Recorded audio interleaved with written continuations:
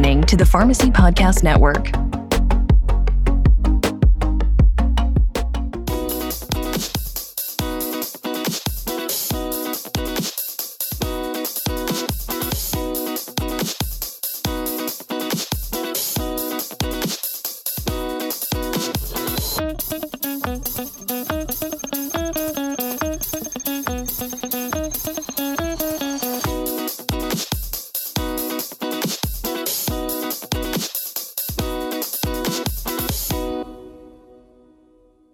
Welcome back to the Neural Pharm podcast. We're so glad you're here. There are over 4 million podcasts in the US, but we are sure happy that you chose this one, and hopefully this is worth your time in being both informative and providing a little entertainment value. I'm your host, Colby Burns, Dr. Pharmacy. I'm joined by Christopher Toney, Dr. Pharmacy. We have a great episode in store for you today. How hot is it there in Reading, Chris? It's hot. It's been in the mid-90s all day, and yesterday it was a little bit hotter than that. And I got back from Eureka yesterday, and I couldn't believe it went from 50-something degrees to 90-something degrees, and that's a huge temperature difference. And now I'm finally getting AC in my office. So it's a little bit more bearable, but man, without AC, I don't know what I would do. Yeah, it's up here in Olympia where I am. It's hot today too, but I can see Mount Rainier out my window. The mountain is out, as they say around here. So it's not so bad. We're not getting any wildfire smoke, at least like they are in New York and DC and Philly. At least last week they had all that smoke. Praying for the firefighters. From the fires fires in Canada, right? Yep, praying for the fires in Canada to get under control because they've been really bad so far this early in the season, and making the air quality hazardous in the East Coast. So think about those in the East listening, and we just have the heat here, but not the fires, at least yet. There's always time for that. There's always time for that in the fall when things start to get worse around here. But anyways, are you ready to talk about LSD, Chris? Absolutely. So, Colby, what distinguishes LSD from other psychedelics? Well, LSD is relatively unique among psychedelics in that it's synthetic. It's not derived from a natural substance like psilocybin, mescaline, ayahuasca, and ibogaine are all actually from elements found in nature. LSD was purely synthesized in a lab. It also lasts a little bit longer than some of those other agents, but we'll get to that later. It's the way it works is slightly different than some of the other psychedelics. But Swiss chemist Albert Hofmann discovered or synthesized LSD in 1938 while working for the pharmaceutical company Sandoz in Switzerland. Hofmann was tasked with finding derivatives of lysergic acid, which is a key component of ergotamine, a fungus found in rye that's known to cause psychotic effects. Ergotamine has been associated with numerous incidents of poisoning throughout history and was referred to in medical textbooks as St. Anthony's fire. The symptoms of ergo poisoning can cause crawling skin, headaches, vertigo, hallucinations, epilepsy or seizures, vomiting and diarrhea, and even mental health-related symptoms of mania, psychosis, and delirium. Those particular symptoms are similar to the symptoms of overdosing on LSD. It's been hypothesized that ergo poisoning played a role in the Salem witch trials. This is disputed, but there's a few references I'm going to share in the notes about this if you're interested in learning more. I have a blog called The Outside Hustle, which is separately, and I devoted a column to this back in October. But beyond just causing poisoning, ergotamine was known also as a potent vasoconstrictor and could staunch bleeding post-delivery. It's in fact still used today as part of an order set for postpartum bleeding. The drug methergin or methargonavine, just a lot harder to say than methergin, is an ergotamine derivative that's used, again, in postpartum order sets. If a woman has significant hemorrhage after bleeding, they can give that drug. In the 1930s, the pharmaceutical company Sandoz was attempting to create new respiratory or circulatory stimulants, also known as analeptics, based on the lysergic acid compound that was found in ergotamine. I'm not sure what happened to the other 24 products that Hofmann synthesized, but the 25th didn't look like it was going to be a winner. Hoffman synthesized LSD-25 in 1938 by adding a diethylamide group to lysergic acid, then allegedly set it aside. According to an article in The Atlantic, he is quoted as saying, quote, "The new substance, however, aroused no special interest in our pharmacologists and physicians. Testing was therefore discontinued," end quote. Although he also went on to note that the animals involved in the lab studies became highly excited after taking it, but again, not the intended effects he was looking for. Something must have inspired Hoffman, though. 5 years later, in 1943, during World War II, he, for some reason, decided to revisit this 25th LSD derivative and test it on himself. In the process, he took the first documented psychedelic trip, at least known to Western medicine. We know that, other cultures were experimenting and using religiously drugs like mescaline for psychedelic ceremonies. But this is perhaps the first Western medicine trip that ever occurred. He would later tell colleagues, "I didn't choose LSD. LSD chose me." Hoffman was in the final stage of synthesis of just a few centigrams of the material, working on the part of the synthesis where LSD crystallizes into a salt, when he suddenly felt very strange, to the point that he had to leave work and go home. When he returned to the lab the following Monday, he wrote a memo to his boss explaining what had happened. Quote, "I was forced to interrupt my work in the laboratory in the middle of the afternoon and proceed home, being affected by a remarkable restlessness combined with a slight dizziness. At home, I lay down and sank into an unpleasant, intoxicated-like condition, characterized by an extremely stimulated imagination. In a dreamlike state, with eyes closed, because I found the daylight to be unpleasantly glaring, I perceived an uninterrupted stream of fantastic pictures, extraordinary shapes, with intense kaleidoscopic play of colors," end quote. Hoffman initially assumed his reaction was due to a chloroform-like solvent that he inhaled, but when he tried the solvent by itself, it did not have the same effect. He came to the conclusion, therefore, that it must have been the trace amount of LSD that he came in contact with and that had contributed to his symptoms. Hoffman then synthesized LSD again and tried a reported dose of 250 micrograms. 40 minutes later, he ended up having to be escorted home by an assistant and wrote this in his journal. Quote, "Everything in my field of vision was wavered and was distorted as if seen in a curved mirror. I also had the sensation of being unable to move from the spot. Nevertheless, my assistant later told me that we had traveled very rapidly. Finally, we arrived at home safe and sound, and I was just barely capable of asking my companion to summon our family doctor and request milk from the neighbors," end quote. A doctor was called, but Hoffman's blood pressure, pulse, and respiratory rate were all normal. When he came around the next morning, he wrote in his journal, quote, "Everything glistened and sparkled in a fresh light.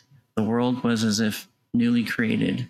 All my senses vibrated in a condition of highest sensitivity, which persisted for the rest of the day," end quote.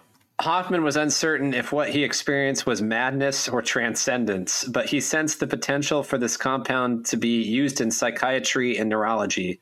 Following Hoffman's discovery, Sandoz, perhaps in an attempt to see what in particular LSD could be marketed for, did something very unusual or really unimaginable in today's society.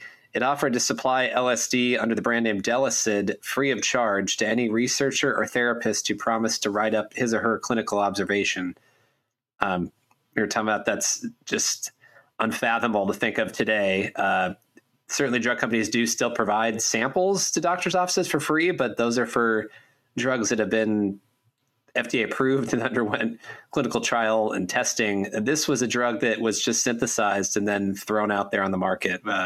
Granted, it was in the 40s, so things were a little different in terms of FDA regulations, but it's crazy to think about today that they just, here we go, distribute it to doctors' offices when it hadn't even been approved for anything yet.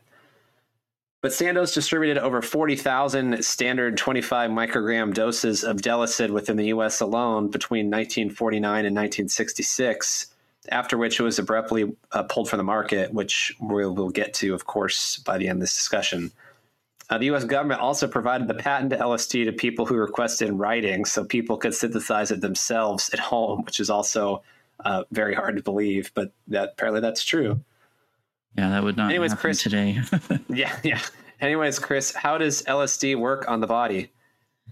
After being taken, LSD molecules are detected in the central nervous system by a large group of receptors that span cell membranes. These receptors, which are called G-protein coupled receptors, have many subtypes, including those for the neurotransmitters dopamine, which is involved in reward-seeking behavior, and serotonin, which is involved in the regulation of mood, appetite, sleep, and memory. They recognize and are stimulated by LSD molecules when they are in the body, but outside cells then activate receptors within cells that give rise to LSD's pharmacological effects.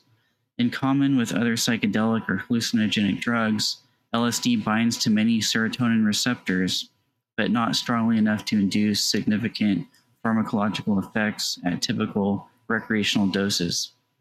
An exception to this is the serotonin 2A receptor, which is known to induce hallucinogenic effects when stimulated by psychedelic or hallucinogenic drugs, such as LSD. Drugs that stimulate pharmacological effects after binding to receptors are called agonists. Although LSD binds tightly to the serotonin 2A receptor, the maximum pharmacologic effect it causes is lower than that for other similar drugs, and once that maximum is reached, further stimulation of these receptors is blocked. For this reason, LSD is described as a strong partial agonist at the serotonin 2A receptor. In contrast with other psychedelic or hallucinogenic drugs that bind to serotonin receptors, LSD also binds to and stimulates many dopamine receptors, in particular the D2 receptor. This binding is thought to stimulate some of the non-hallucinogenic effects of LSD. Dopamine is a key component of reward, leading perhaps to some thought that LSD dependency can be developed, although this is not proven. LSD is metabolized in the liver and lasts anywhere from 6 to 12 hours after ingestion. It follows first-order kinetics, meaning that its concentration decreases in a predictable linear rate with time, but there is a high variability in individual dose response to LSD, which is a bit of a challenge when adopting it in clinical practice and a therapy session. Psilocybin, for example, generally has a duration of 6 hours, similar to MDMA, but LSD effects can last considerably longer. LSD itself is a white crystalline powder in its pure form, and it can be dissolved in tea or another beverage, put in gelatin squares, which are known as window panes, or dissolved in ethanol and placed on blotter paper, creating a sheet of acid, which is the most common way it is consumed. Chris, what is blotter art? I heard you're a resident blotter art expert. Yes, so blotter art would not exist without LSD. LSD is dosed in the microgram range, not milligram range, meaning that, it's 1/1000th of a dose, that is typical in the milligram range. A liquid solution of the drug is applied to the blotting paper, which is commonly perforated into individual doses and artfully decorated with what is known as blotter art. And I encourage you to go on the internet and look up images of blotter art.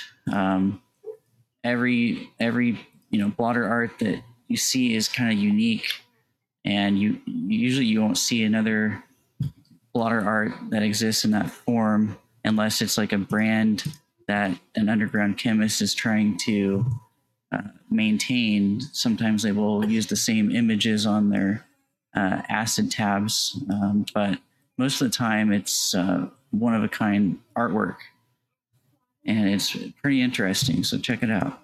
That is really cool. Maybe we'll put a link down the bottom to some references if people want to check out some interesting designs. I do want to add there's some concern about LSD that it may potentiate psychosis in those with bipolar disorder and perhaps early onset of schizophrenia-like symptoms in those who have yet to be diagnosed. Know that most people schizophrenia develops in the adolescent age, sometimes a little bit later for males than females. But if you're in that age group and trying LSD for the first time, you might not yet have schizophrenia, but it could potentially manifest after consuming LSD. They warn the same thing sometimes about marijuana, so it's just something to keep in mind. There are many myths, though, about LSD that exist out there. There's no evidence to suggest that acid flashbacks due to a buildup of LSD molecules in the body is a real thing. It doesn't just hide out in fat tissue for months or years and cause you to have these flashbacks. It's possible that there's a memory response, like you're remembering what happened when you're on LSD, but it's not directly due to the drug itself remaining in the body or anything. Although LSD is a potent substance, that because we talk about dosing in micrograms, as Chris mentioned, there isn't a defined lethal dose of LSD. It's not even clear there's a toxic dose of LSD. Case reports have showed people have survived doses up to 40 milligrams or 1,000 times the normal therapeutic dose. Now, LSD could influence someone to engage in unsafe behaviors if it's not used in a proper setting, but it doesn't appear that it has any lethal effects that are due to the drug itself acting on the heart or other organs of the body.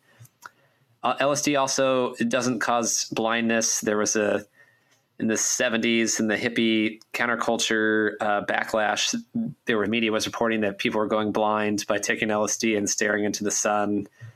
You're still going to notice the sun is painful for your eyes to look at, even if you're tripping. So that's kind of nonsense.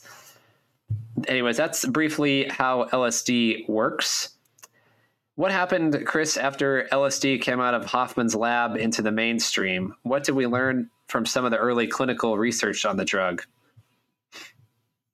So during the 1950s and into the early 1960s, LSD was used rather successfully to treat alcoholism, arguably by compressing years of psychotherapy into a single intensive self-reflective session that helped patients with alcohol dependence achieve a new self-image and the willpower to move beyond their disease. Psychiatrist Humphrey Osmond was one of a small group of psychiatrists who pioneered the use of LSD as a treatment for alcoholism and various mental health disorders in the early 1950s. Born in Surrey in 1917, Osmond studied medicine at Guy's Hospital in London. He served in the Navy as a ship's psychiatrist during World War II, and afterwards he worked in the psychiatric unit at St. George's Hospital in London, where he became a senior registrar. While at St. George's, Osmond and his colleague John Smithies learned about Albert Hoffman's discovery of LSD. Osmond and Smithies started their own investigation into the properties of hallucinogens and observed that mescaline produced effects similar to the symptoms of schizophrenia, and that its chemical structure was very similar to that of the hormone and neurotransmitter adrenaline. This led them to postulate that schizophrenia was caused by a chemical imbalance in the brain, but these ideas were not favorably received by their colleagues. Yeah, I just want to point out that schizophrenia at the time was recognized as a behavioral disorder, but there was no consensus as it being a disorder caused or associated with chemical imbalances in the brain. Many psychiatrists actually believed it was caused by absent or bad parenting. It wasn't until the development of chlorpromazine, a dopamine blocker and the first antipsychotic in the 1960s, that schizophrenia was recognized primarily as an imbalance of dopamine. That's kind of another topic we'll talk about later, but just an interesting thing to point out. Yeah. In 1951, Osmond took a post as deputy director of psychiatry at the Weyburn Mental Hospital in Saskatchewan, Canada, and moved there with his family. Within a year, he began collaborating on experiments using LSD with Abraham Hoffer. Osmond tried LSD himself and concluded that the drug could produce profound changes in consciousness. Osmond and Hoffer also recruited volunteers to take LSD and theorized that the drug was capable of inducing a new level of self-awareness, which may have enormous therapeutic potential.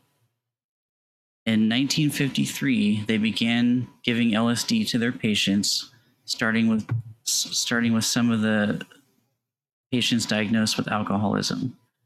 The first study involved 2 alcoholic patients, each of whom was given a single 200 microgram dose of the drug. One of them stopped drinking immediately after the experiment, whereas the other stopped 6 months later.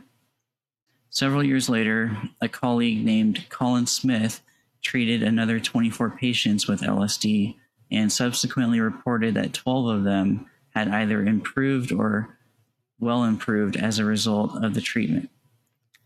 Quote, the impression was gained that the drugs are useful adjunct to psychotherapy, end quote, Smith wrote in a 1958 paper describing the study. The results appear sufficiently encouraging to merit more extensive and preferably controlled trials. Osmond and Hoffer were encouraged and continued to administer the drug to alcoholics. By the end of the 1960s, they had treated approximately 2,000 patients. They claimed that the Saskatchewan trials consistently proved the same results. Their studies seemed to show that a single large dose of LSD could be an effective treatment for alcoholism, and they reported that between 40 and 45% of their patients given the drug had not experienced a relapse after a year. At around the same time, another psychiatrist was carrying out similar experiments in the UK. Ronald Sanderson was born in Shetland and won a scholarship to study medicine at King's College Hospital. In 1951, he accepted a consultant's post at Powick Hospital near Worcester, but upon taking the position, found the establishment to be overcrowded and decrepit, with patients being subjected to electroshock treatments and lobotomies. Sanderson introduced the use of psychotherapy and other forms of therapy involving art and music. In 1952, he visited Switzerland, where he also met Albert Hofmann, and was introduced to the idea of using LSD in the clinic. He returned to the UK with 100 vials of the drug, which Sandoz had by then named Delicid, and after discussing the matter with his colleagues, he began treating patients with it towards the end of 1952. And he also, incorporated psychotherapy with these LSD sessions. Sanderson and his colleagues obtained results similar to those of the Saskatchewan trials. In 1954, they reported that, quote, as a result of LSD therapy, 14 patients recovered, 1 was greatly improved, and 6 were moderately improved, end quote. The results drew great interest from the international mass media, and as a result, Sanderson opened the world's first purpose-built LSD therapy clinic the following year. The unit, located on the grounds of Powick Hospital, accommodated up to 5 patients who could receive LSD therapy simultaneously. Each was given their own room, equipped with a chair, sofa, and record player. Patients also came together to discuss their experiences in daily group sessions. So Sanderson and Osmond had different approaches to the use of LSD in the clinic. Psychedelic therapy was based on Osmond and Hoffer's work and involved a single large dose of LSD alongside psychotherapy. Osmond and Hoffer believed that hallucinogens were beneficial therapeutically because of their ability to make patients view their condition from a fresh perspective. Psycholytic therapy was based on Sanderson's regimen of several smaller doses, increasing in size as an adjunct to psychoanalysis. Sanderson's clinical observations led him to believe that LSD could aid psychotherapy by inducing dreamlike hallucinations that reflected the patient's unconscious mind and enabled them to relive long-lost memories. So one was kind of like a single large dose of LSD, psychedelic therapy to reform the mind, to break the mind, as it were. And psycholytic therapy was these smaller doses, kind of to get people to think about their childhood and other things. So a little bit different. Osmond's form of LSD therapy was endorsed by the co-founder of Alcoholics Anonymous and the director of Saskatchewan's Bureau on Alcoholism. LSD therapy peaked in the late 1950s and early 1960s and was widely considered to be the next big thing in psychiatry, which could supersede electroconvulsive therapy and psychosurgery. At one point, it was very popular among Hollywood movie stars. Cary Grant was perhaps one of the most famous actors who spent quite a bit of time in LSD clinics in the LA area and was a big fan and proponent of LSD therapy. Between the years of 1950 and 1965, over 40,000 patients had been prescribed one form of LSD therapy or another as treatment for neurosis, schizophrenia, and psychopathy. It was even prescribed to children with autism. Research into the potential therapeutic effects of LSD and other hallucinogens had produced over 1,000 scientific papers and 6 international conferences. But many of these early studies weren't particularly robust. They lacked control groups, for example, and likely suffered from what researchers call publication bias, which causes negative studies to be excluded from publication while positive studies or positive data are published instead, making it seem like a new drug might produce more universally positive results than it does in reality. This actually, though, is still a problem today in academic literature. There's quite a bit of evidence out there to show that negative studies do not get published as much as positive studies do in academic journals. So that's not a problem we've solved at all. Even accounting for potential publication bias, though, and other flaws in early LSD studies, the preliminary findings seem to warrant further research into the therapeutic benefits of hallucinogenic drugs. The research soon came to an abrupt halt, however, mostly for political reasons. In 1962, the U.S. Congress passed new drug safety regulations, and the Food and Drug Administration designated LSD as an experimental drug and began to clamp down on research into its effects. The following year, LSD hit the streets in the form of liquid soaked onto sugar cubes. Its popularity soon grew, and the hippie counterculture was in full swing by the summer of 1967. I guess they call that the Summer of Love. I wasn't around then, but some might correct me. The brash Harvard psychiatrist Timothy Leary is often used as a scapegoat for pushing LSD too far out into the counterculture movement with his infamous turn on, tune in, and drop out statement. He claims that was kind of taken out of context, that he didn't really want people to just drop out of society.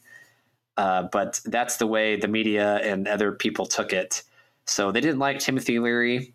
And there's been a lot of blame placed on Timothy Leary for kind of LSD becoming unpopular and associated with him. But it was already becoming widely available, especially in the San Francisco Bay Area and the Silicon Valley. Early pioneers like Steve Jobs claimed to have tried LSD. Bill Gates said that he did not try it, but Steve Jobs said that he did try LSD and gave him inspiration ideas for Apple. It kind of makes it unfair to blame just one person, therefore, the fact that this drug was already so widely available. But Timothy Leary does take a lot of blame, regardless. The death of Diane Linkletter in 1969, who was the daughter of American media personality Art Linkletter, also contributed to the backlash against LSD, as the media reported that her suicide by jumping out of the window of her 6th-floor LA apartment was directly due to her use of LSD. This is so controversial. She did have depression, may have, jumped for other reasons, but the media just said it was because she was on LSD, so that's why she killed herself. So a lot of bad publicity and backlash against LSD, and the government's trying to ban it. But at the same time, the U.S. government is researching LSD in its own covert project called the MK Ultra Project. What can you tell us about MK Ultra, Chris?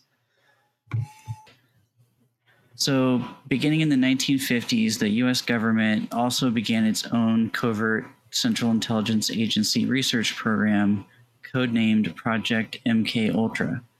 Experiments included administering LSD to CIA employees, military personnel, people at both ends of the intelligence and social spectrum, and random members of the general public in order to study their reactions, often without the subject's knowledge.